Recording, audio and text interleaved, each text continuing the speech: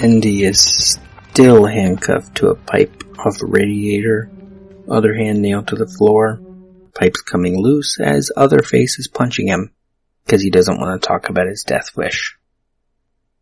Andy's not his name. Otherface is not Otherface's name. These are nameless characters in a bad script. Pressing play. Andy's crying.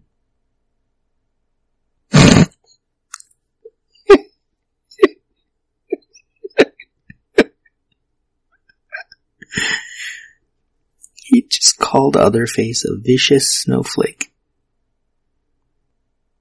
And then I think something's about to happen. I paused right as the angle changed, and it is a medium shot, so I think it's so we can see them both. Oh yeah, he kicked Otherface. Pipe came loose, hit him with the pipe, Otherface falls into the pit. Which for some reason is really deep. This is not a garage.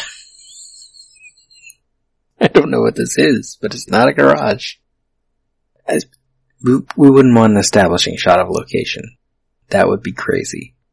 We did get one of those in this film, but we don't need any more.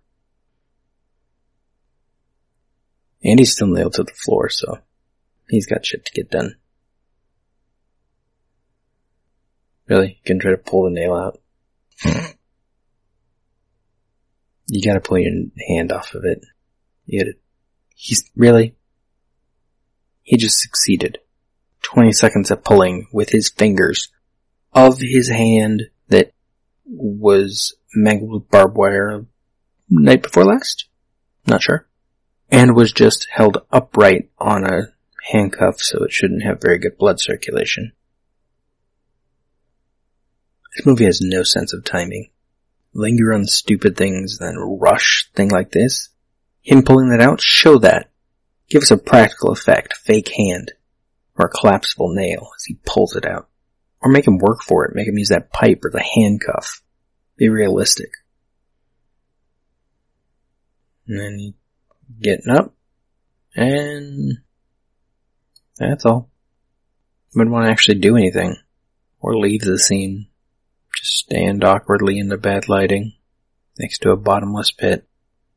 Actually sums up the movie a lot. Bad lighting next to a bottomless pit. The movie being the bottomless pit. Paying attention to it being in the bottomless pit. And Panos is somewhere at the bottom, celebrating.